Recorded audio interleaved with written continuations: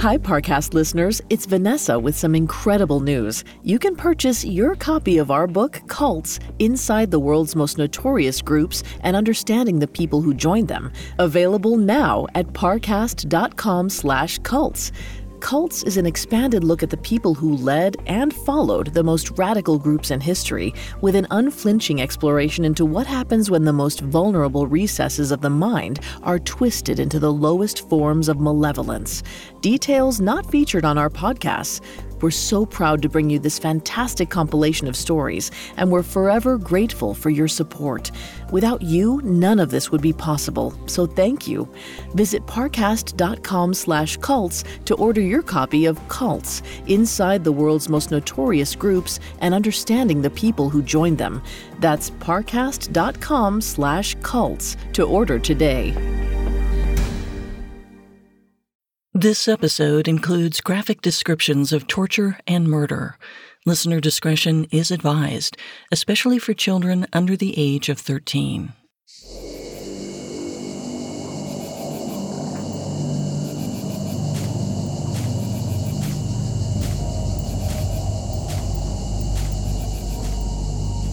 On a hot night in 1964, Elton Manzioni swatted a mosquito and marched through the dense underbrush in the Vietnamese demilitarized zone.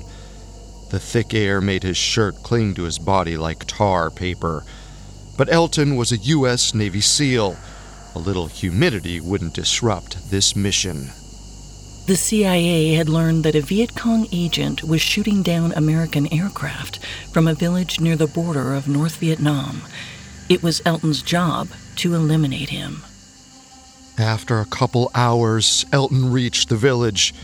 He smeared his face with black paint and crawled on the ground towards the gate, stopping every few seconds to check for booby traps. He could hear his heart pounding in his chest.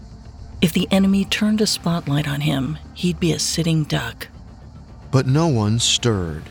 It was deathly quiet. So Elton snuck into the hut where his target lay fast asleep, hidden under blankets. When he took out his commando knife, the figure stirred. He couldn't make out their face, but immediately he realized that the person was a woman. There was no time to think. Elton covered her mouth and forced the blade into her chest. Her body slumped. She was dead. But then Elton spotted another person. He hadn't expected there would be others in the home. In a split second, Elton did as he was trained. He shot and killed them. And only once he stood in the flickering light of the fire did he register the truth. He'd killed the wrong people.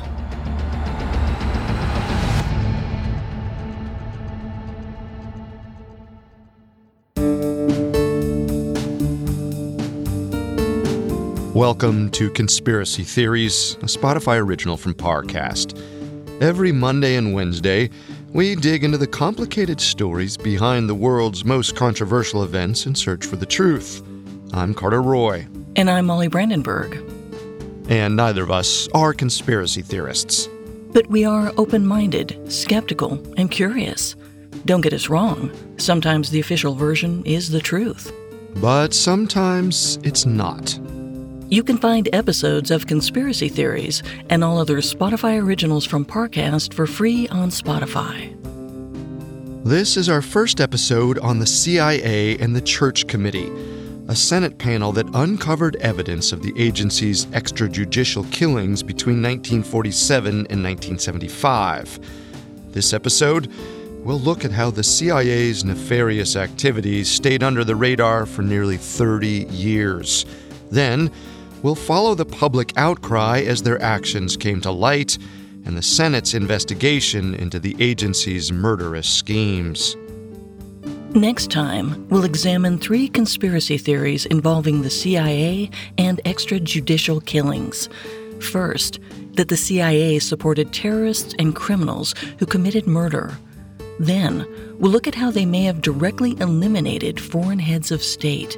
And finally, we'll discuss whether the CIA continues to assassinate civilians to this day. We have all that and more coming up. Stay with us. There's a new class of blockbuster drugs. Drugs like Ozempic. They're changing bodies. And all of a sudden, just the weight starts falling off. Fortunes. It just got too expensive. They're just bank breakers. And industries. There was a lot of excitement. There was a lot of skepticism. The impact of these drugs, from business to health, is just beginning. From the Journal, $1 Trillion Shot. Find it in the Journal feed wherever you get your podcasts. If you're interested in crazy stories from the wild world of organized crime, scams, gangs, cartels, mafias, drug dealers, and everything fun like that, have we got a podcast for you. The Underworld podcast is hosted by two conflict journalists, Danny Gold and Sean Williams, who have reported on all sorts of dangerous people in dangerous places. Every week, they bring you a new episode on international organized crime from a new corner of the globe. You can find the Underworld podcast on Spotify or wherever you get your podcasts. It feels like we're all being told to go on this diet, take that supplement. Ozempic will give you depression, but you know what'll cure that? Weed. Or you could try to balance your hormones. At Science Versus, we're like, what the is going on? Forget the crap online and listen to Science Versus. Just the facts. Oh, and a bunch of stupid jokes. What is a ghost's favorite fruit? Blueberries. That's Science VS. New season out on Spotify soon.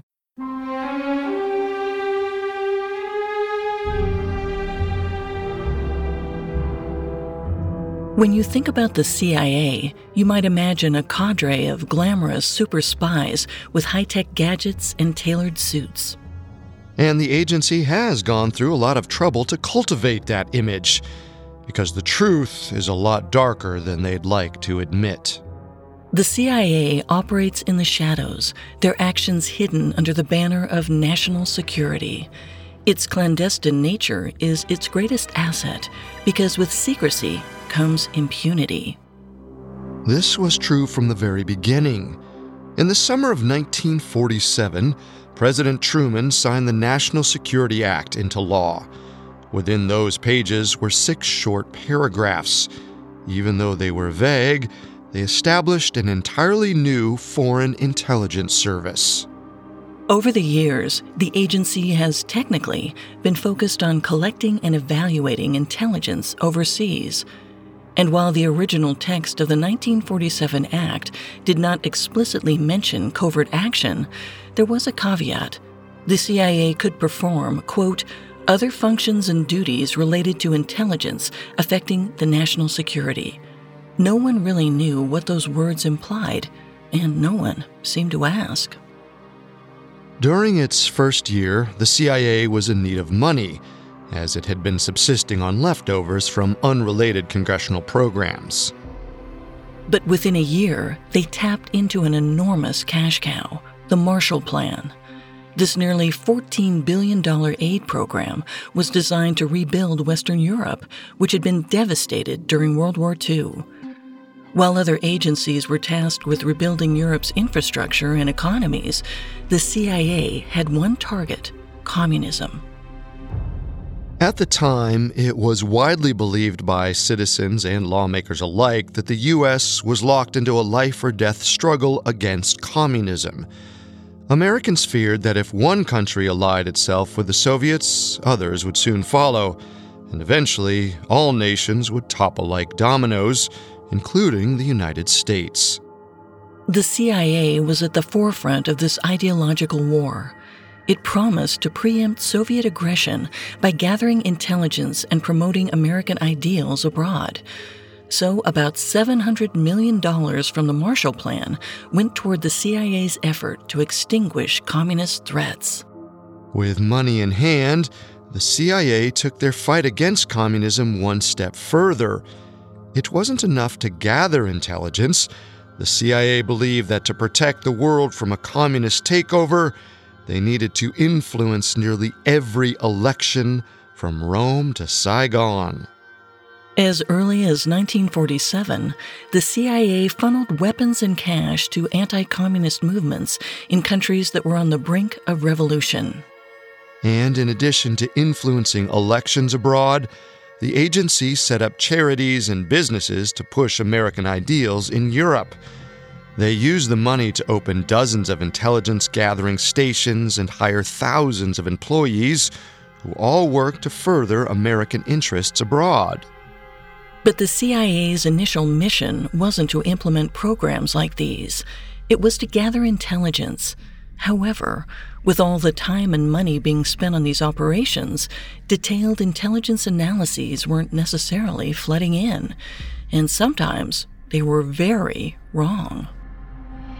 On September 20th, 1949, the agency reported the Soviets were 4 years away from developing a nuclear bomb.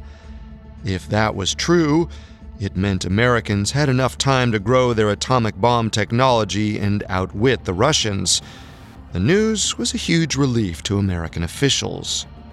But it was completely false. The Soviets had already tested their first atomic bomb a month before, without the U.S. even realizing. Their enemy not only had the technology, but were prepared to use it for war. So 3 days after the U.S. officials incorrectly reported that the Soviets were years from testing a nuclear weapon, the White House had to backtrack. On September 23, 1949, President Truman announced that they'd been wrong. The Soviets had successfully tested an atomic bomb. Now, both countries had similar technology. It was a slap in the face to America. The world was only just recovering from World War II, and now the Soviets had tech that could rip countries apart. And even worse, this misreporting proved that American intelligence officials were operating in the dark. Meanwhile, the Central Intelligence Agency Act had recently been passed.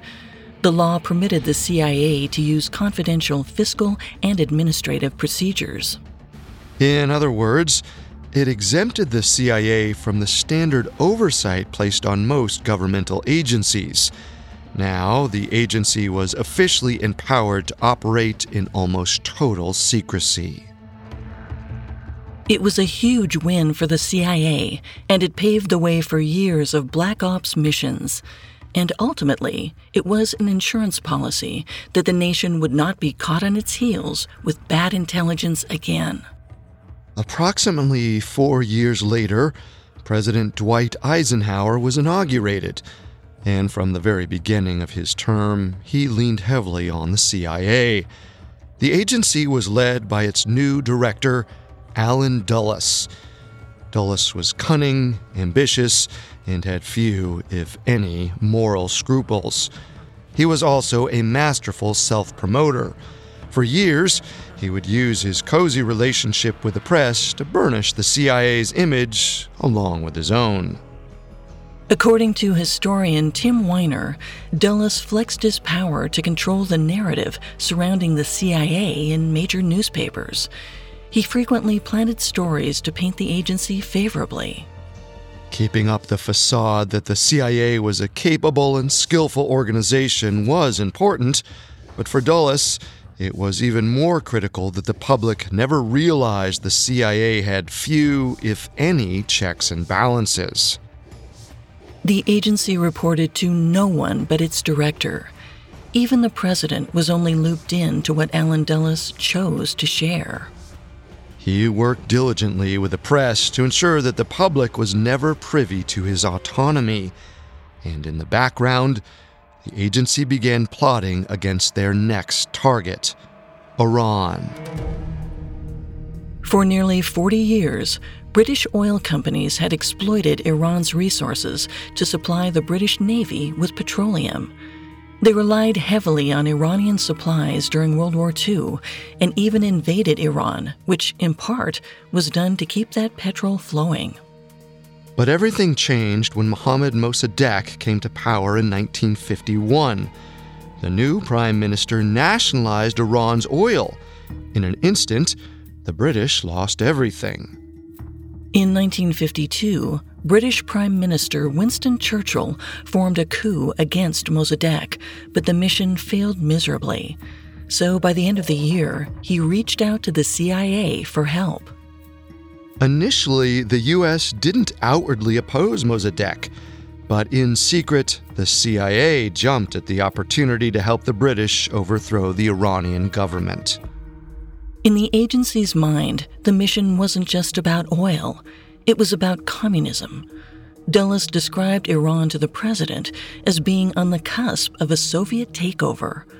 If that happened, the Soviets would gain a strategic oil reserve, and other countries in the Middle East could follow suit. So, with Eisenhower's permission, CIA agents sent money to Iran. They bought the allegiance of politicians, violent street gangs, and religious zealots. They funneled $75,000 to a retired Iranian major general who was expected to lead the coup. Soon, militaristic groups within Iran were staging violent attacks to look like the work of communists. Meanwhile, the CIA printed pamphlets denouncing Mossadegh as an enemy of Islam. Then, they enlisted the country's absent monarch, the Shah, to take part in a coup. In a top-secret document from that era, an agency official called the mission, quote, "Campaign to install pro-Western government in Iran." This completely contradicted the official stance the U.S. had taken on Iran. But it didn't matter. In August 1953, the CIA funded a violent mob to oust Mossadegh and instate a CIA-approved leader for Iran. They kidnapped members of the government and burned down 4 newspaper offices. More than 100 people died. By the end of it, Mossadegh was in prison and the Shah was in power. Back in Washington, behind closed doors, many politicians and bureaucrats applauded the victory, and Dulles milked his newfound glory as much as he could. For much of the next 25 years, American policy in Iran was dictated to the Shah directly through the CIA.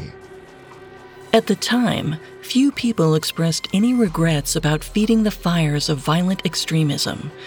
It would take years for anyone to realize that these efforts would come back to haunt multiple U.S. administrations. As it was, in 1953, the CIA played the role of the hero, and that image would go untarnished until 1961. Coming up, John F. Kennedy's fatal decision in the Bay of Pigs. Hi, listeners, it's Vanessa. I'm so excited to tell you that our first book is on sale now. This is such a big moment for the whole Parcast family, and we can't wait for you to read it. It's called Cults: Inside the World's Most Notorious Groups and Understanding the People Who Joined Them. And you can purchase it today by visiting parcast.com/cults. This is a passion project years in the making and only made possible by you. With your support, we've been able to get back to our storytelling roots. This time with a wealth of research and insights under our belt and intimate details not covered on our podcast before. Shame, exploitation, power. Cults unfolds the many motives behind groups like NXIVM, Heaven's Gate, the People's Temple, and more, revealing eye-opening details which will surprise even the most devoted true crime fan. Visit parcast.com/cults to order your copy of Cults: Inside the World's Most Notorious Groups and Understanding the People Who Joined Them. That's parcast.com/cults. And on behalf of everyone here at Parcast, thank you for joining us on this journey. We hope you enjoy. And now back to the story.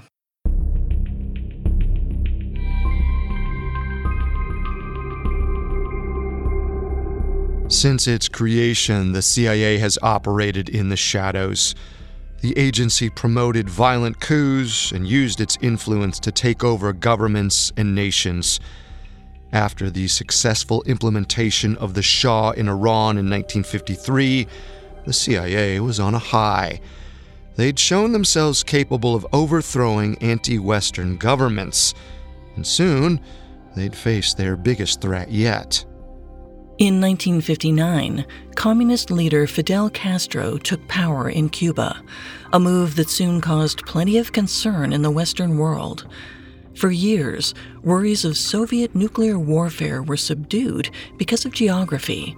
The USSR was far enough away from the United States that its missiles were unlikely to hit major U.S. cities.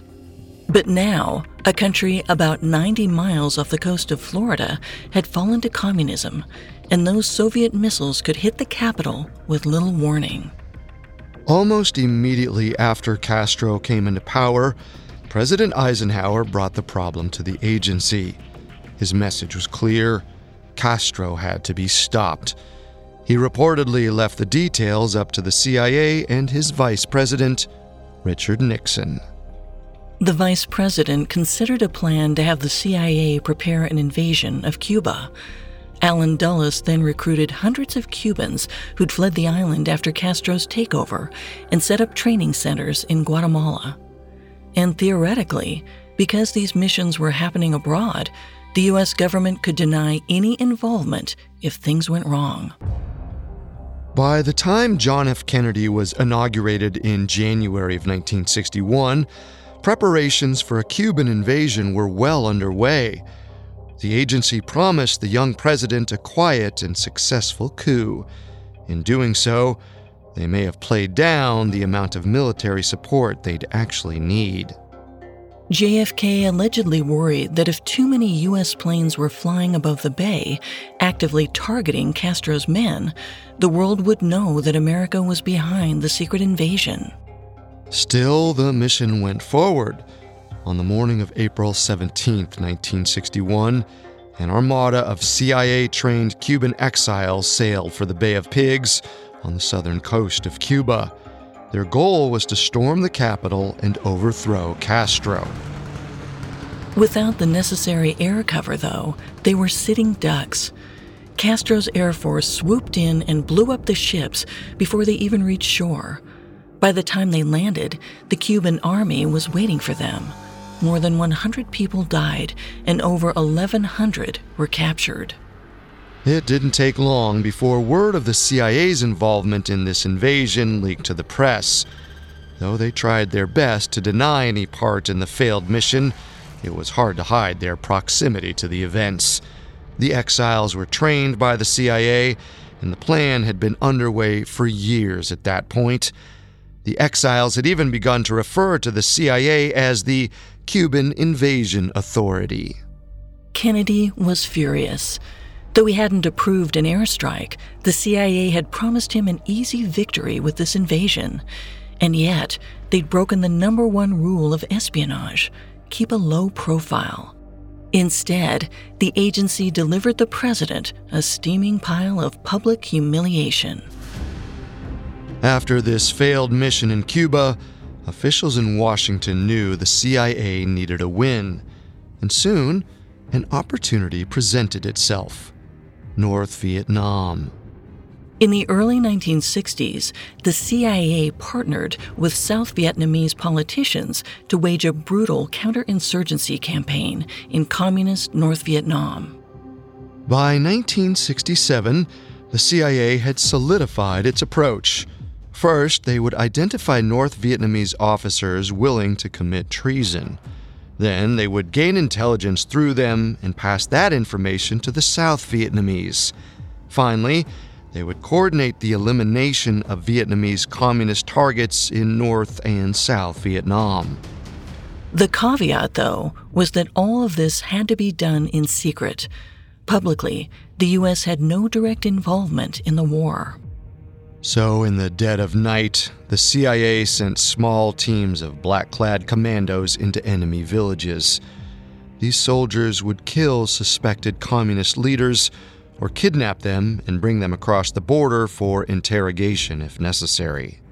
A communist soldier named Chan Van Truong recalled being snatched and brought to a secret South Vietnamese prison jointly operated by the CIA, where he witnessed other prisoners chained up like animals. They held him in a room with iron hooks on the walls, which gave off the impression of a medieval torture chamber. It took years for this information to come to light.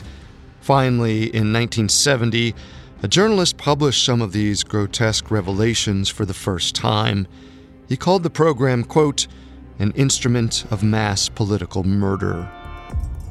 By that time, the U.S. had formally entered the Vietnam War, and public outrage about America's involvement in Southeast Asia was growing. News that this program had already killed or captured more than 6,000 people only emboldened anti-war activists. Americans were livid. Some of those murdered and captured weren't even communist leaders. This indicated two grim realities.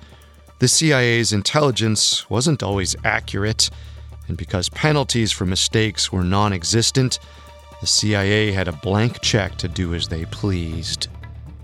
The 1970 article was a gut punch to the authorities in Washington, who were desperate to maintain support for the war.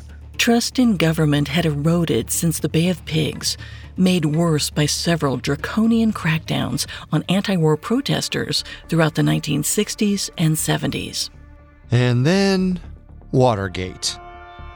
In June 1972, a group of men were caught breaking into the Democratic National Committee headquarters, and soon, the world learned that the group was largely made up of individuals with ties to the CIA.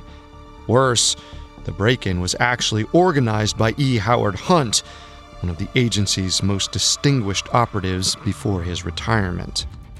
The same people who'd taken an oath to protect their country had used their power to try to manipulate the U.S. presidential election. The investigation that followed revealed that President Richard Nixon's team had hired the group to spy on his political opponents. One of the president's aides even went a step further, asking Hunt to assassinate a journalist who'd been a constant source of irritation for Nixon. It was all too much for the American people to stomach. They felt betrayed by the very people responsible for protecting them. The straw that broke the camel's back came on December 21st, 1974, with a New York Times article by Seymour Hersh. He claimed the CIA had illegally spied on more than 10,000 Americans. According to Hersh, the CIA investigated anti-war protesters, troublemakers, and political dissidents. This included sitting members of Congress and college students. Spying on citizens was way out of bounds. Publicly, the CIA's primary objective had always been to collect foreign intelligence. Agency officials responded by saying everything they'd done was focused on stopping foreign agents that had infiltrated the country, including Soviet spies. No one bought it. The rage in Washington was palpable. The CIA's new director, William Colby, described it as a firestorm of hostility, all aimed at him. Colby himself knew of the CIA's atrocities, and he'd planned to reform the agency quietly from within. But now, the cat was out of the bag. To most observers, it looked like the CIA was out of control. President Ford, who'd succeeded President Nixon, knew that appearing complacent would destroy him in the polls, so he created a commission to investigate the CIA. However, to most people, it was like the fox promising to guard the henhouse. After all, the president was the only person who could have controlled the CIA, and up until that point, no commander-in-chief had demonstrated any interest in doing so. There was no reason to think that would change now. So in response, several representatives in the House created their own panel. The Pike Committee worked diligently for months, only to find their final report censured by their colleagues.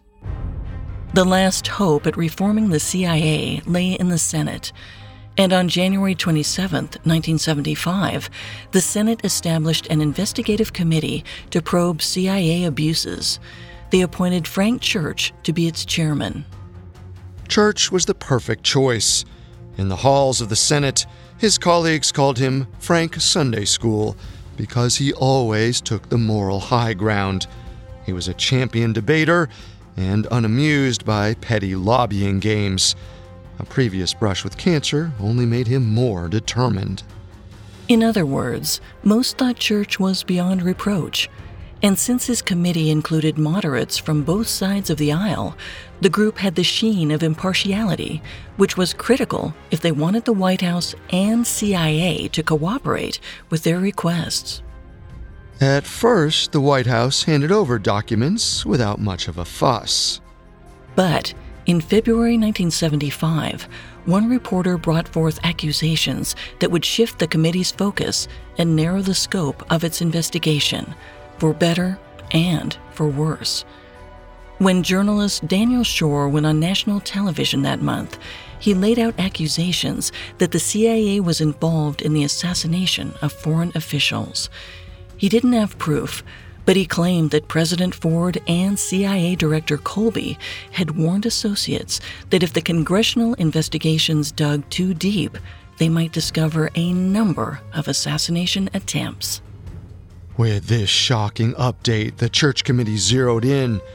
It wasn't just about examining the agency and its mishaps anymore. Now the committee wanted to focus specifically on CIA assassinations. The White House responded by basically cutting off the flow of information. But the committee fought back. Slowly but surely, they pieced together a damning portrait of America's intelligence network. The implications were unlike anything the agency had faced before. Coming up, the CIA faces the light of day. And now back to the story.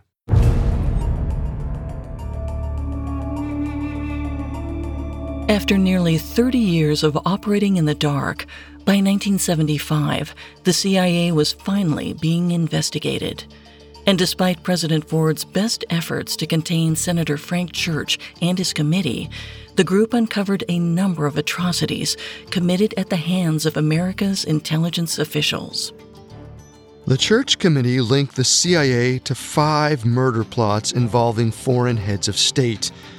They had planned or considered assassinations in Cuba, Vietnam, Chile, the Dominican Republic, and the Democratic Republic of the Congo. They called these missions, quote, executive actions. And according to CIA Director William Colby, various presidents and Congress had, at the very least, permitted them through its lack of oversight. During the Church Committee's first public hearing, the world saw firsthand how much effort the CIA put into murder. Cyanide pills, dart guns filled with a deadly shellfish toxin. Most troublingly of all, the agency had worked with biological weapons like smallpox. If anyone let that disease out of the lab, the consequences could have been far worse than any pandemic of the 20th century. Thankfully, that didn't happen. What the Church Committee discovered, though, was that the CIA's number one target was Fidel Castro. Back in the early 1960s, the CIA created a program to train assassins, codenamed Rifle. They hired a hitman from Luxembourg. They even asked the American syndicate of La Cosa Nostra for help. To know more about that angle, we recommend you check out part 2 of our recent episodes on the Mafia. It's pretty wild. It probably says something about the CIA's capabilities that President Castro lived to be 90 years old. Despite its diabolical schemes, the agency wasn't always so effective. However, that was beside the point, and Frank Church knew it. It didn't matter that the CIA missions had failed. It mattered that they had tried to kill foreign political leaders in the first place. The CIA acted like they were above the law because every single president, from Eisenhower to Nixon, had allowed them to be. But with the Church Committee closing in, it looked like the agency's free reign was about to end. For his part, President Ford did everything he could to stall the investigation. On November 2, 1975, he fired Director Colby and replaced him with a more trustworthy political ally, George H.W. Bush. Then, Ford sent a letter to every member of the committee telling them to keep certain findings secret. He argued that airing the CIA's dirty laundry would cripple the U.S. government's ability to function overseas. It would be a boon to the Soviets and threaten America's national security. Ford's behavior might seem surprising, but then again, in his early days as a congressman, Ford had served as J. Edgar Hoover's informant on the Warren Commission. He fed the FBI director intel about the congressional investigation of JFK's assassination. There was some precedent for Ford showing his loyalty to America's agencies over its citizens. Ford also did his best to make sure that no one spilled any more secrets. He explicitly forbade agency employees from testifying about subjects like Chile and ordered his staff to stonewall requests for documents. Yet the president's efforts were too little too late. Frank Church already had everything he needed to make a compelling case.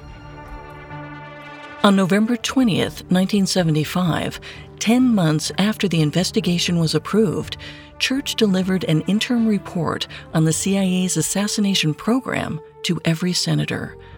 When Senator Church recommended they release the report to the press, the room descended into chaos. He was met with shouts and ridicule. Many senators left the chamber in protest, possibly hoping to stall a vote. The findings detailed assassination plots against numerous foreign leaders. Some, like Fidel Castro, were direct threats to national security. But in other cases, the CIA had attempted to replace democratically elected heads of state with brutal despots. Government officials railed at the implications of the report. Like Ford, many argued that Senator Church was airing America's dirty laundry. Plus, they worried the nation's allies would lose faith in the CIA's ability to keep secrets and refuse to work together in the future. However, the press sided with Church. Many newspapers heralded the report as a breakthrough. Journalist David Wise called it, quote, one of the most chilling and important documents ever made public by a committee of Congress. And the public was outraged to learn that their tax dollars were going to these missions.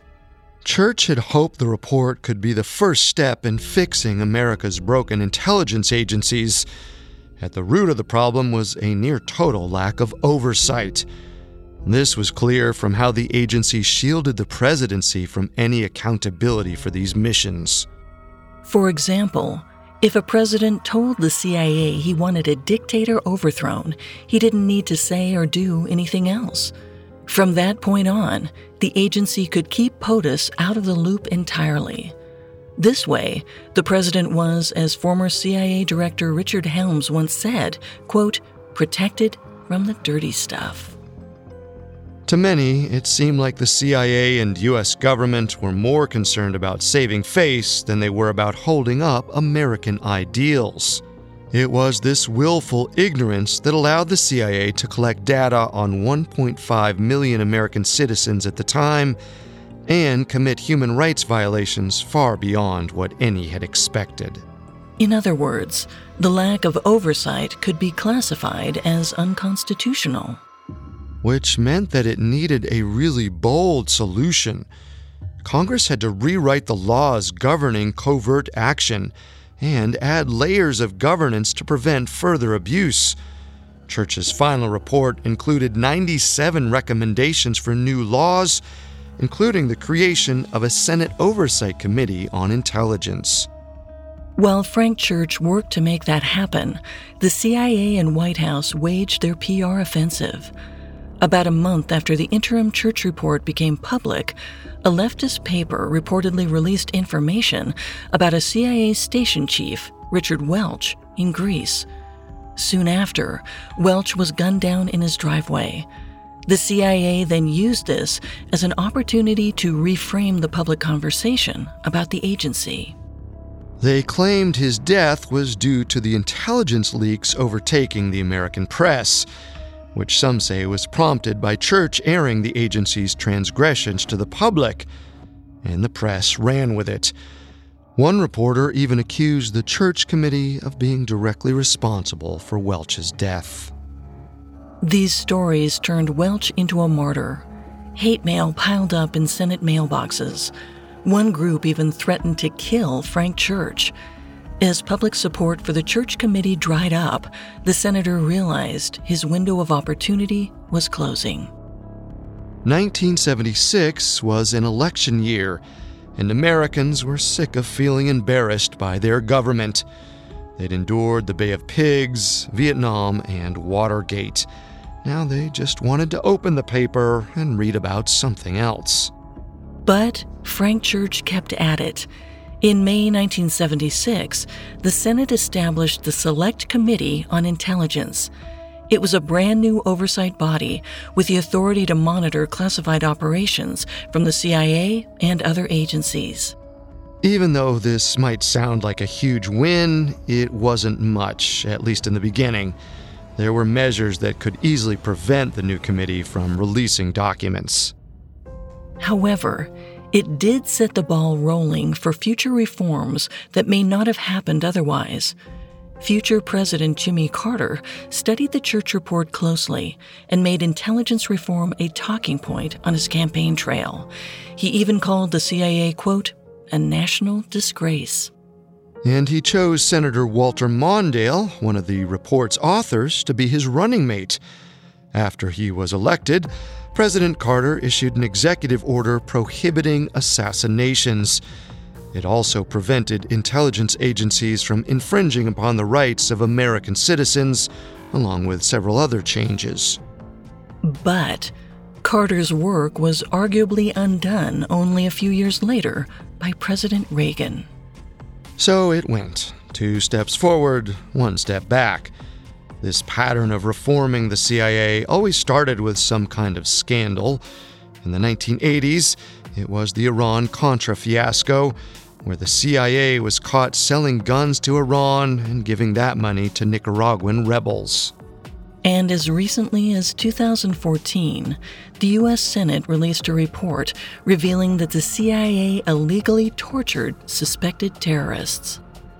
In sometimes excruciating detail, the report showed that some detainees were beaten or waterboarded. One was stripped naked and chained to the cell bars to elicit a confession. The U.S. claimed these so-called enhanced interrogations would lead to national security intelligence. But from what we've seen, they never actually produced anything useful. Each incident prompted a fresh wave of outrage, followed by calls for reform. Some agency employees would be forced to leave the organization, but some got promoted. After one report identified Gina Haspel as the commandant of a notorious CIA prison in Thailand, she was appointed as the director of the CIA. By now, it might feel like a pattern is emerging. The CIA steps out of line, it becomes public, and the agency promises to do better. Then the next president faces a crisis and asks the CIA for an outside-the-box solution. And like a faithful servant, the CIA obliges. It's worth pointing out that one line it doesn't appear they've crossed is the moratorium on extrajudicial murder implemented in the 1970s. Since then, assassinations have remained explicitly banned. Or at least that's what the CIA says. If you've been listening closely, though, you know to take that claim with a grain of salt. Next time, we'll cover 3 conspiracy theories surrounding the CIA's extrajudicial killings, starting with whether the CIA supported terrorists they knew would carry out murder on the agency's behalf. We'll also discuss if the CIA has directly killed foreign leaders, including heads of state. And finally, we'll ask, is the CIA still assassinating people to this day?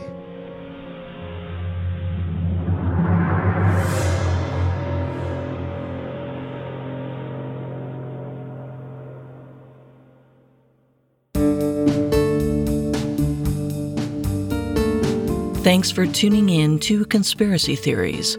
We'll be back next time with a new episode on the CIA. Among the various sources we used, we found Legacy of Ashes, The History of the CIA by Tim Weiner, and A Season of Inquiry Revisited, The Church Committee Confronts America's Spy Agencies by Locke K. Johnson, to be extremely helpful to our research. You can find all episodes of Conspiracy Theories and all other Spotify originals from Parcast for free on Spotify. Until then, remember, the truth isn't always the best story. And the official story isn't always the truth. Conspiracy Theories is a Spotify original from Parcast. Executive producers include Max and Ron Cutler. Sound design by Anthony Valsic, with production assistance by Ron Shapiro, Trent Williamson, Carly Madden, and Bruce Katovich. This episode of Conspiracy Theories was written by Xander Bernstein, edited by Amber Hurley and Mackenzie Moore, with fact-checking by Bennett Logan, and research by Bradley Klein. Conspiracy Theories stars Molly Brandenburg and Carter Roy. Listeners, remember to visit parcast.com/cults to order your copy of our first book, Cults: Inside the World's Most Notorious Groups and Understanding the People Who Joined Them. It's on sale today, and I can't wait for you to dive in. NXIVM, the Branch Davidians, Heaven's Gate, and more. Cults takes you beyond the headlines for an intimate look at the sordid beginnings and deadly ends of the most radical groups in history. Details never heard on our show before. If you love our Cult series or any of our true crime podcasts, this book is for you. Without your loyalty and support, none of this would be possible, so we truly hope you enjoy. Visit parcast.com/cults to order your copy of Cults: Inside the World's Most Notorious Groups and Understanding the People Who Joined Them. It's on sale and ready to read right now. Order today at parcast.com/cults.